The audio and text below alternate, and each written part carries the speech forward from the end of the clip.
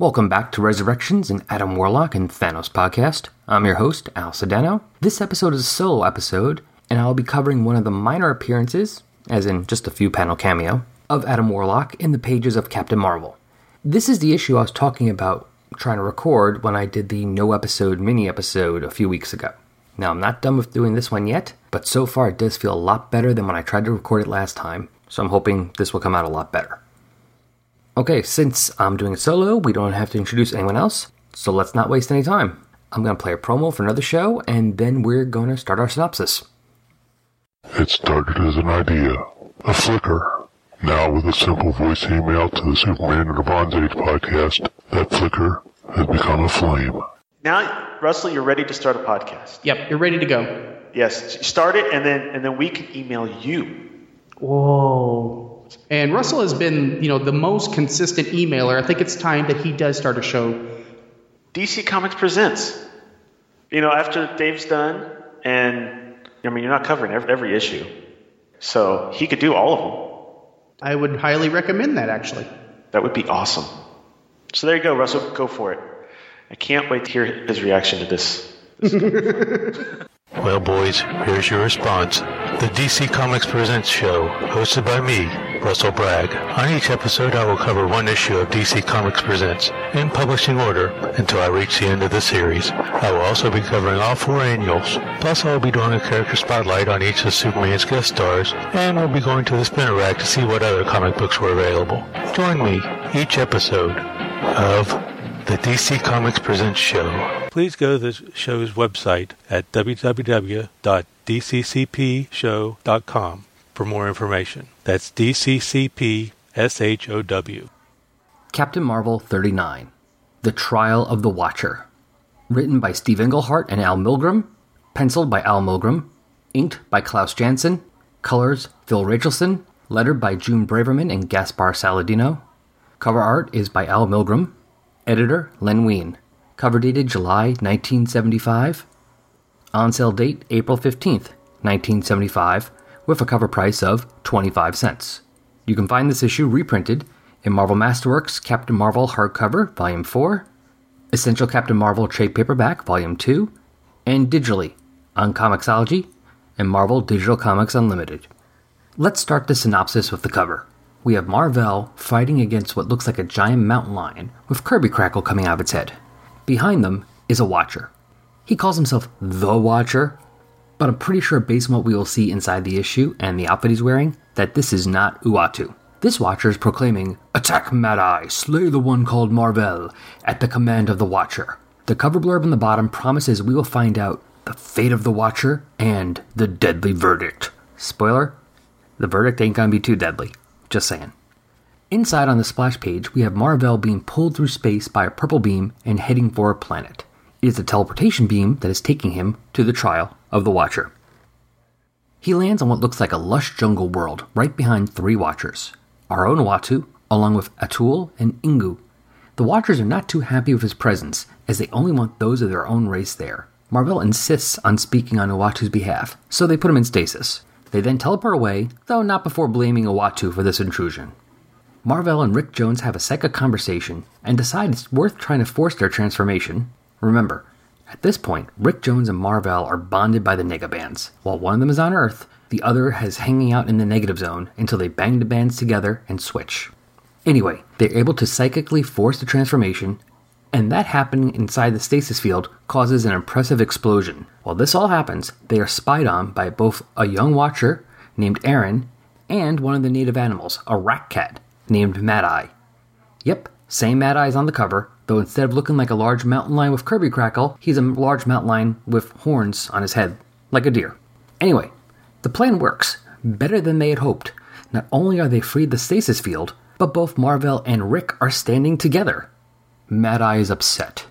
Here on the world of the Watchers, men are not so small and hairy, nor do they burst with light and become 2. For the first time since he was a tiny cub, Mad Eye is angry. And Mad Eye attacks. Meanwhile, some distance away, Uatu stands before a large group of other Watchers. He has summoned them there because he has broken their most sacred law and awaits their judgment. To do so, they will need the Temple of Judgment. He takes out what looks like a large circuit board and pulls it apart, creating an impressive firework display. Back to our main characters, Mar-Vell has been fighting Mad Eye until the large space cat's antlers start turning into Kirby Crackle, like on the cover. Not knowing what this means, and not wanting to find out, Mar-Vell is able to knock out the animal. He then flies off, carrying Rick to find the Watcher. Left behind, Mad Eye wakes up and, still feeling anger, follows their trail, being followed himself by Aaron. Rick and Mar-Vell find the large firework display created by Uatu, though there is no trace of any of the Watchers that were there before. They fly through the fireworks and enter what must be the Watcher's Temple of Judgment. It is a large auditorium filled with Watchers. In the center is a stage with only 2 Watchers on it, one of which is our own Uatu. All over this building, we can see Kirby-inspired architecture, equipment, and statues. Rick and Mar-Vell face the 2 Watchers on the stage, and Mar-Vell again insists on speaking. It is decided that since they are unable to stop him, Mar-Vell will be allowed to stay for the trial. Since he's going to be speaking, they feel that Mar-Vell needs to understand their code, and that means flashback origin story time, Watcher style. Our world and we are ancient, Mar-Vell. Ages agone we found perfection in life, immortality. Your Watcher's father declared it our duty to aid those less fortunate. I, Emu, opposed such generosity for selfish reasons, and so was outvoted.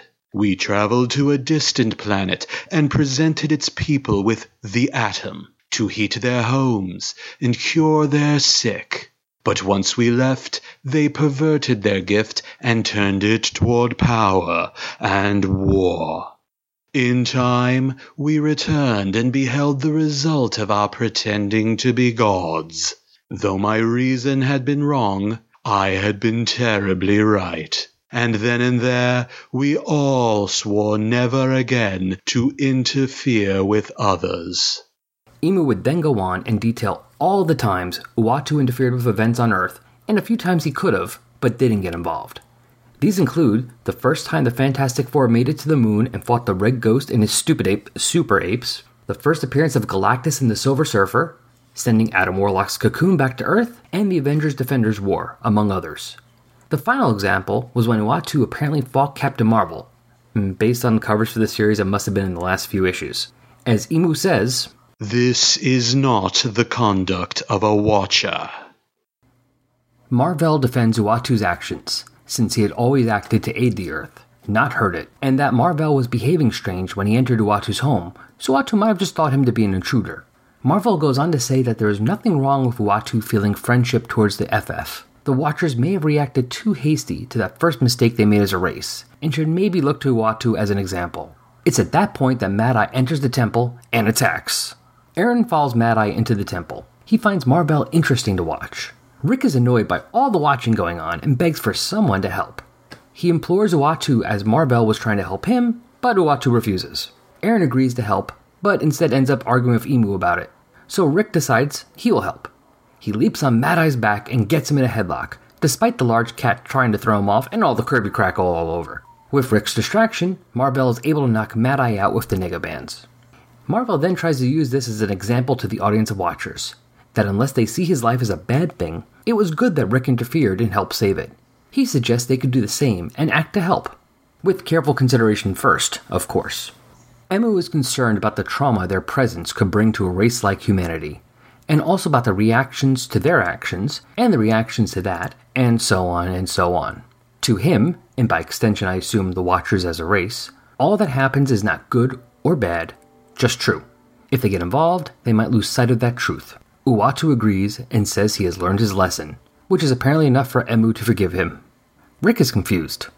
All Uatu had to say was he would be good from now on, and that's it? Apparently, it is. So let's talk a bit about this issue. First of all, the cover. Pretty exciting. I like it.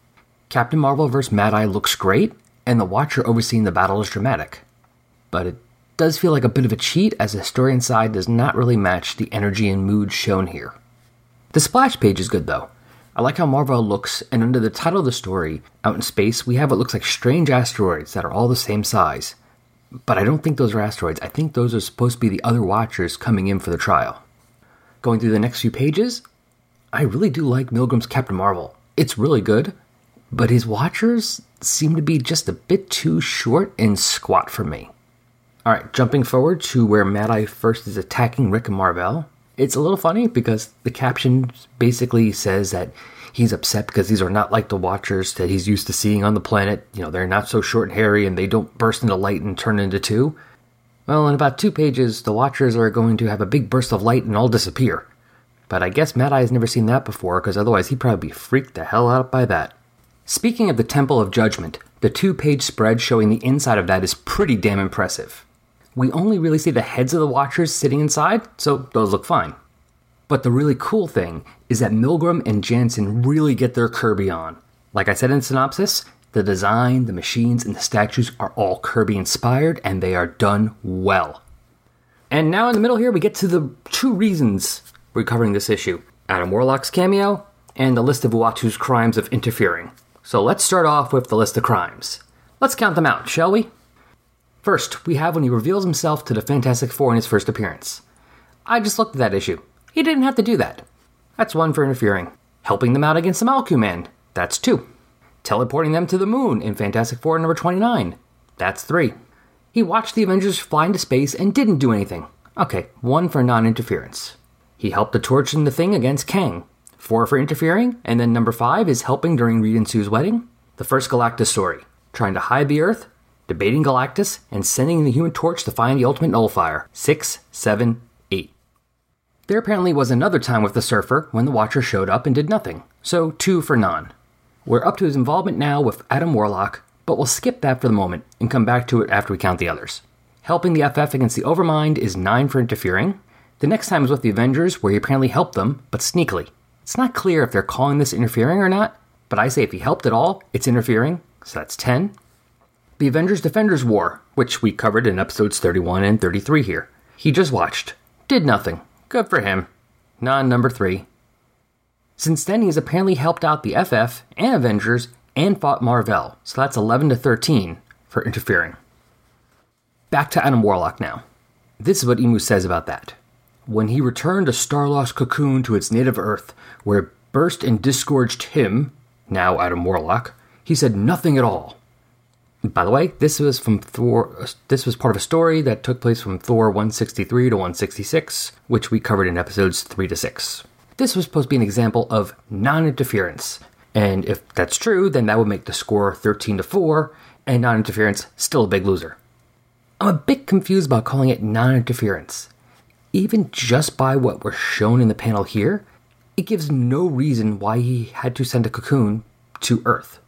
It gives no reason why he had to get involved. So isn't that interfering? Now if we actually go look at the source, which was specifically Thor 165, we see Uatu had created a space trap to catch asteroids to study them. It had accidentally caught Adam's cocoon, and that once he saw it, Uatu sent it back to Earth. So that looks to me like he interfered in its course drifting through space, accidentally but still, and then sent it, intentionally, to a destination. Now, I don't know about you, but that sounds like interfering to me. As for the rest of the issue, well, after seeing Emu's argument against Mar-Vell's plea, which is that he's like asking the Watchers try and help again, my opinion of the Watchers is that they're just scared. Like Emu says, it's not so much the repercussions of their actions they're concerned with, it's the repercussions to the repercussions to the repercussions of their actions that they're concerned with. In my opinion, it is an extreme overreaction to a first mistake. Yeah, it was a horrible one, but maybe they could decide to just scale it back a bit the second time they helped, instead of just going, hey, underdeveloped culture, here's atomic energy, have fun. Instead, all they do is just watch for no reason. That's all they do, watch. It's not even like they're recording this all for someone's benefit. You know, to benefit from the knowledge of this, at least not that they tell us here. They're just watching the watch. It's because they're scared of, well, I'd say the world, but actually for them it's scared of the universe. It's kind of sad. I'd be sad for Uatu too, since he says he's going to be a good little watcher at the end, but, well, quite frankly, you and I both know that is not true. Hi, I'm Ruth. And I'm Darren of the Rad Adventures Network. We're a married couple who enjoy great stories of all kinds, including adventures, mysteries, science fiction, and fantasy. Please join us for a variety of podcasts focused on a range of pop culture topics.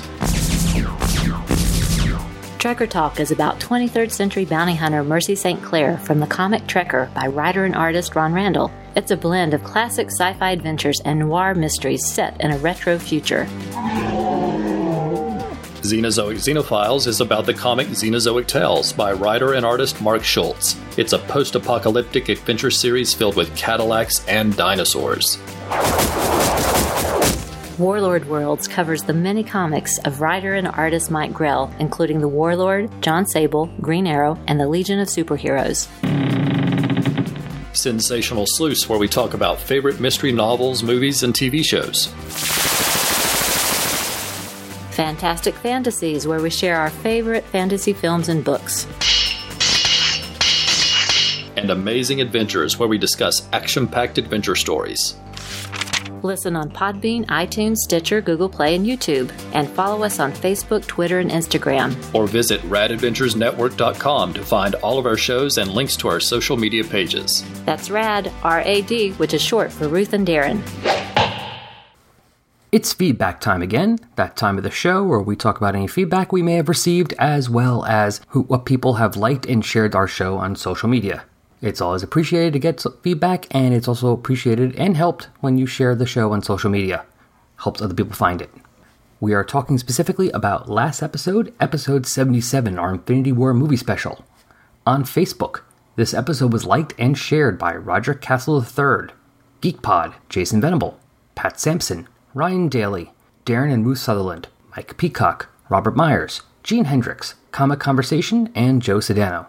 On Twitter, it was retweeted and liked by Dan O, MCU Feld, Paul Schoens, Negasonic 20-something Warhead, Comics in the Golden Age, Christian and Damon's Amazing Nerd Show, Damon, John M. Wilson is podcasting again, When the Old Gods Died, There Rose the New Gods, Fernando Sanchez, Chronosphere Fiction, Kilchuckle KCW, sorry if I'm mispronouncing that, actually, sorry that I am mispronouncing that, there's no if, Alex's Comic Rant, The Moral Low Ground, Robert Lewis, Ryan Daly, Awesome Dude, Carrie Northrop, Carl George, Rolled Spine Podcasts, Into the Weird, Illegal Machine, Gord Tolton, Dr. G Nerdologist, Long Box of Darkness, Rift, Secret Wars and Beyond Podcast, D, and Jason Snick Venable. I also want to thank a few more people who've been following our Tumblr page, resurrectionsadamwarlock.tumblr.com. So thank you to Sarkos, Jimmy Horatio, Omnipotent77, Eclipse Rising the Saga, and Chris Evans Citadel. Now, if you'd like to help the show, or just want to have that slight ego boost of hearing your name said out loud here on the show, you can do what these fine folks did. Go to our Facebook page and like it, and then you'll see the new episodes, and you can like those. Just type in Adam Warlock or Thanos, we pop in the search box. We pop up pretty high up on that list. Like I said, the Tumblr page, resurrectionsadamwarlock.tumblr.com. Like the episodes there. Send us an email, of course, with your thoughts. I want to know what you thought about this episode, and specifically this issue of Captain Marvel, The Trial of the Watcher. What did you think? Do you agree with the Watchers, or you agree with me that they're just scared? Or a different opinion? And more importantly, what do you think about Mad Eye, the Rat Cat, with the Kirby Crackle horns? resurrectionspodcast@yahoo.com. And of course, you can always go follow us on Twitter, @AdamThanosPod.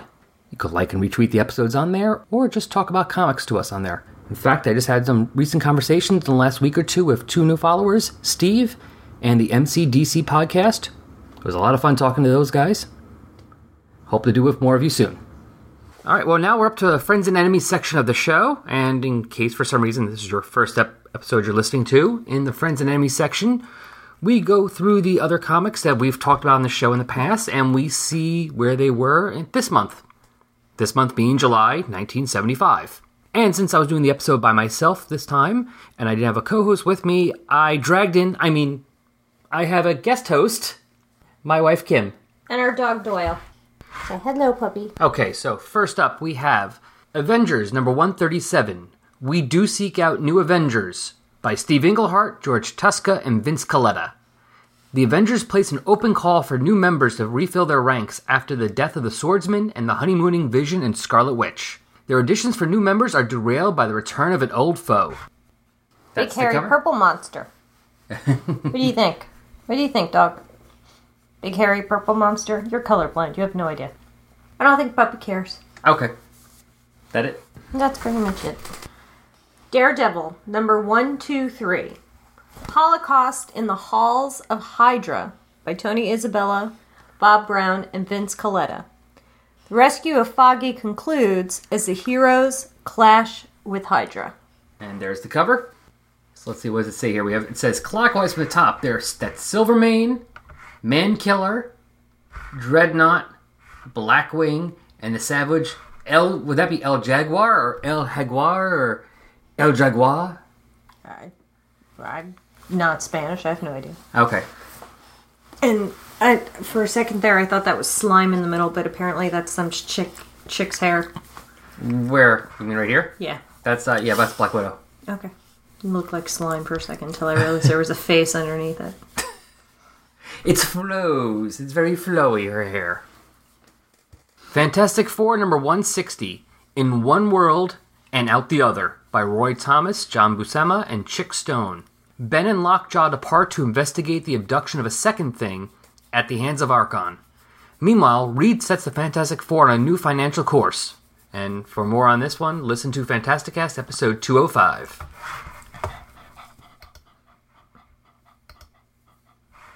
Alright, I think Puppy's excited about this one. Is that because my favorite crazy rock thing is in there? Yep, there's the thing. The thing. What do you think, Puppy? Yeah? There's a flaming sword, too. Mm-hmm. You have no care in the world, do you? He just wants to know where the treats are.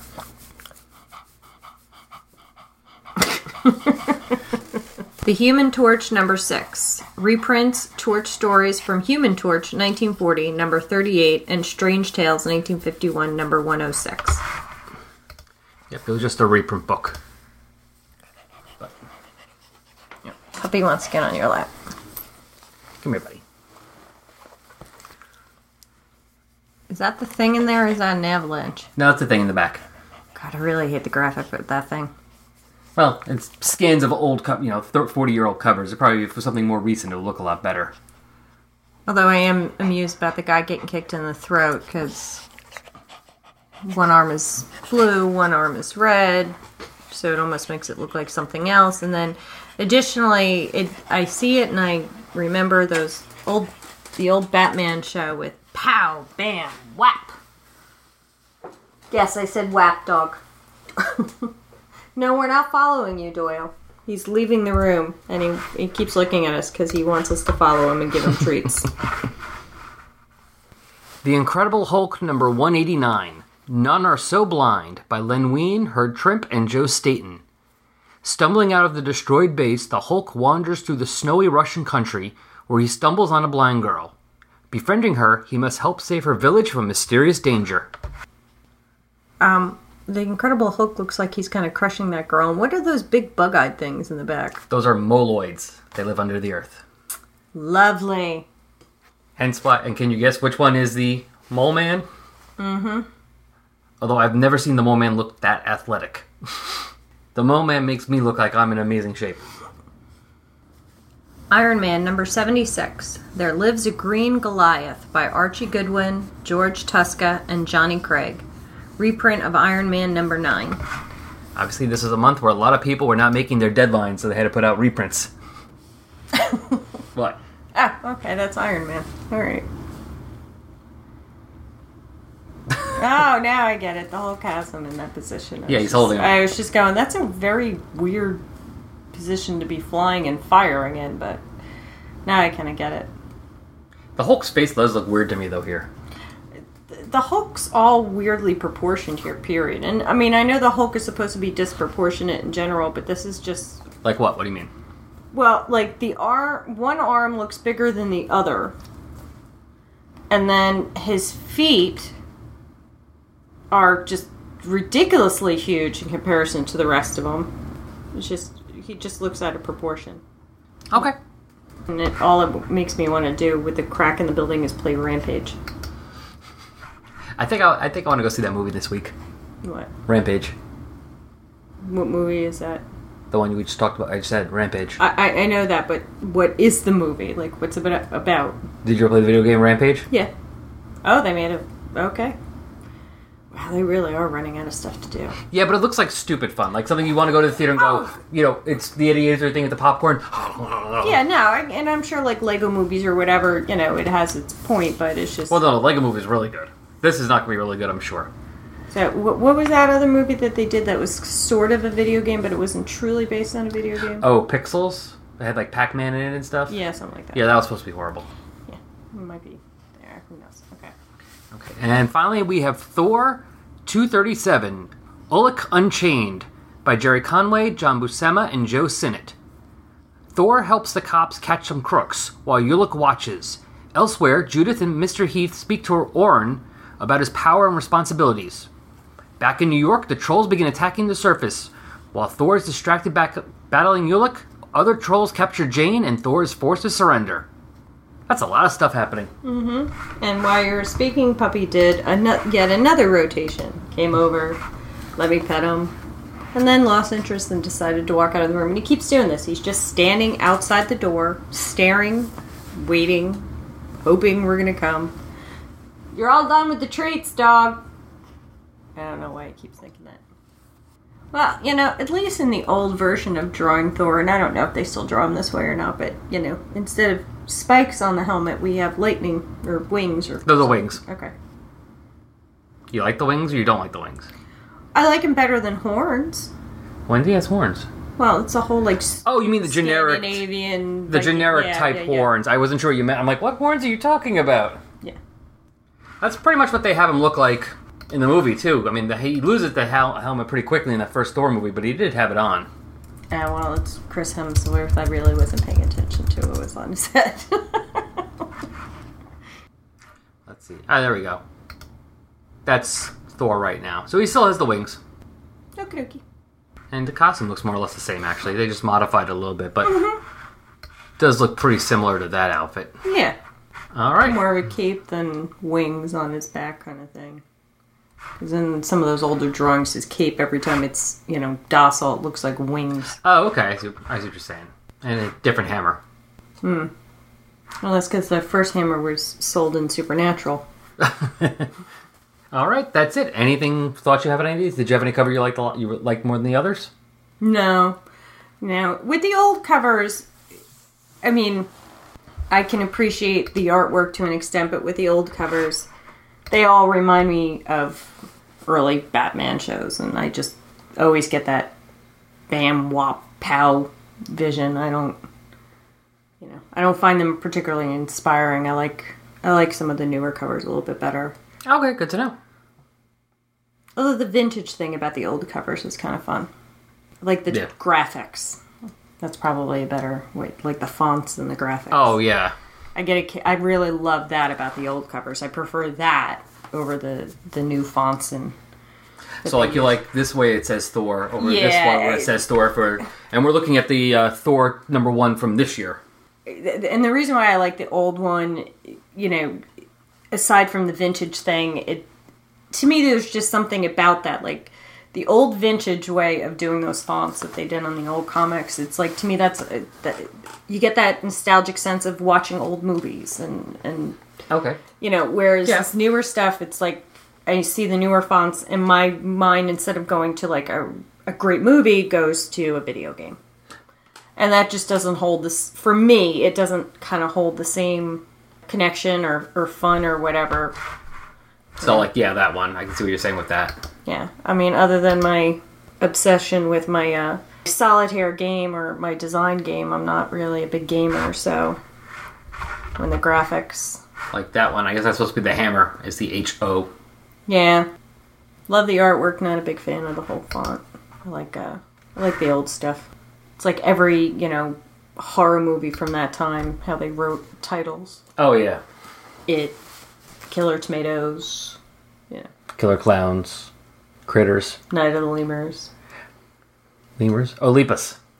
Thought it was lemurs. No, it's not lemurs. You're right. Lemurs are what my Papillon dogs used to look like. Never mind. Lepus is you're talking about the bunny rabbit. Big giant rabbits. Night of the Lepus. Big giant rabbits that were the best. the best horror ever, just because it's all these cute little bunnies hopping around.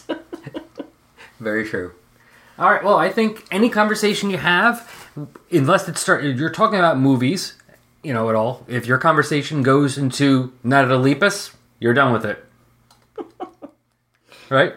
Yeah. Well, we didn't get to, Crazy Devil Baby, that other movie I made you watch. Crazy Baby. What the heck was that? I don't remember the name of it. It's Alive? Yeah, that's it. It's Alive. Anybody that likes really bad B horror movie, look it up. Fantastic baby that just makes this horrible noise and kills everybody. Yep. All right. Say goodnight, Gracie. Good night, Gracie. This show can now be found on Stitcher. In case you don't know what Stitcher is radio on demand, a free app that lets you listen to all your favorite shows, plus discovered from 20,000 others. Available on iOS, Android, Nook, and iPad. Don't have Stitcher? Download it free today at Stitcher.com or in the App Store. It was the dawn of the third age of comics, 15 years after the rise of the Comics Code Authority. The Bronze Age was a dream given form. Its goal? To portray superheroes in a way that was socially relevant by tackling real-world issues. It's a catch-all, a place to explore monsters, demons, gunslingers, gods, and superheroes alike. Writers and artists wrapped in house styles of sophisticated realism, creating the stuff of legends. There is no assurance of quality, but it's our last best hope for comic books. This is a retrospective of the true Golden Age. The year is 1970. The name of the podcast, Uncovering the Bronze Age. Tune into our feed for regular content at relativelygeekypodcast.blogspot.com. Also home to the Quarter Bin Podcast and the Shortbox Showcase. That's all for this time. I hope you enjoyed this episode as we pop back into the lives of Captain Marvel and Rick Jones. Special thanks this episode goes to Brian Zeno for doing the voice of the Watcher. Before I forget, I have 2 guest appearances on other podcasts that are out now. If you want to hear them, go to the podcast that goes snicked, episode 283, where I helped Jason cover Wolverine, The Jungle Adventure by Walt Simonson and Mike Mignola. And I'm also on Is It Jaws, episode 48. That's Paul Spataro's movie review podcast. It's me and all the guys from Back to the Bins talking Infinity War. Yes, again. That should keep you busy for a bit. Just find them in the show notes. And then come back next episode as John and I go over Strange Tales 181, where Adam will encounter 1,000 clowns. See you next time.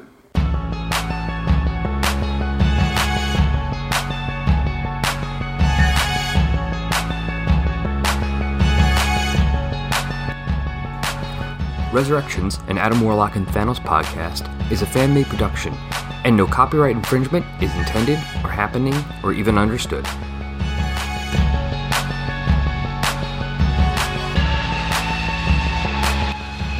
The opening music for this podcast is Intro Pompeii by Lino Rise, and the closing music is Dark and Dramatic by DJ Puzzle. Both are licensed by the Creative Commons license. You can find Lino Rise at free-intro-music.com and DJ Puzzle at peaceloveproductions.com. Links to both can be found on the Tumblr page.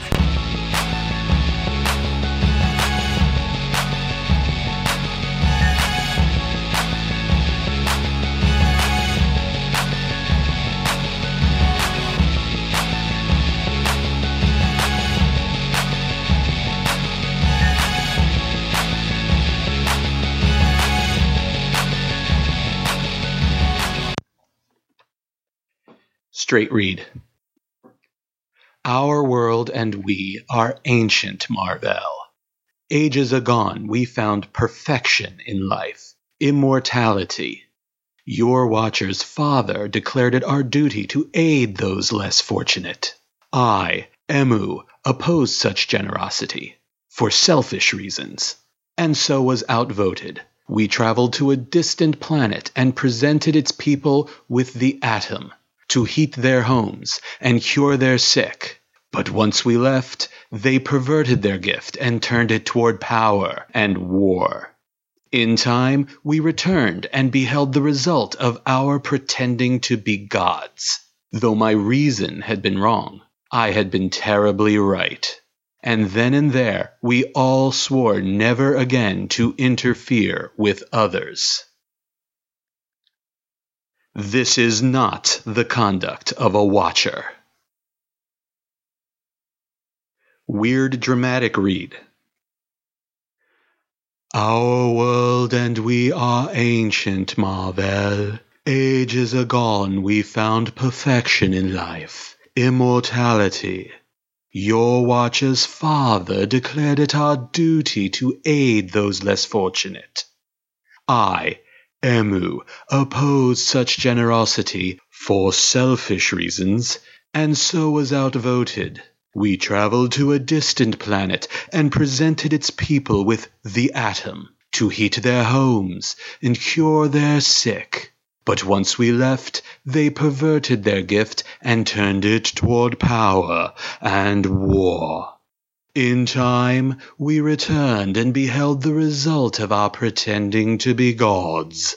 Though my reason had been wrong, I had been terribly right. And then and there, we all swore never again to interfere with others. This is not the conduct of a Watcher.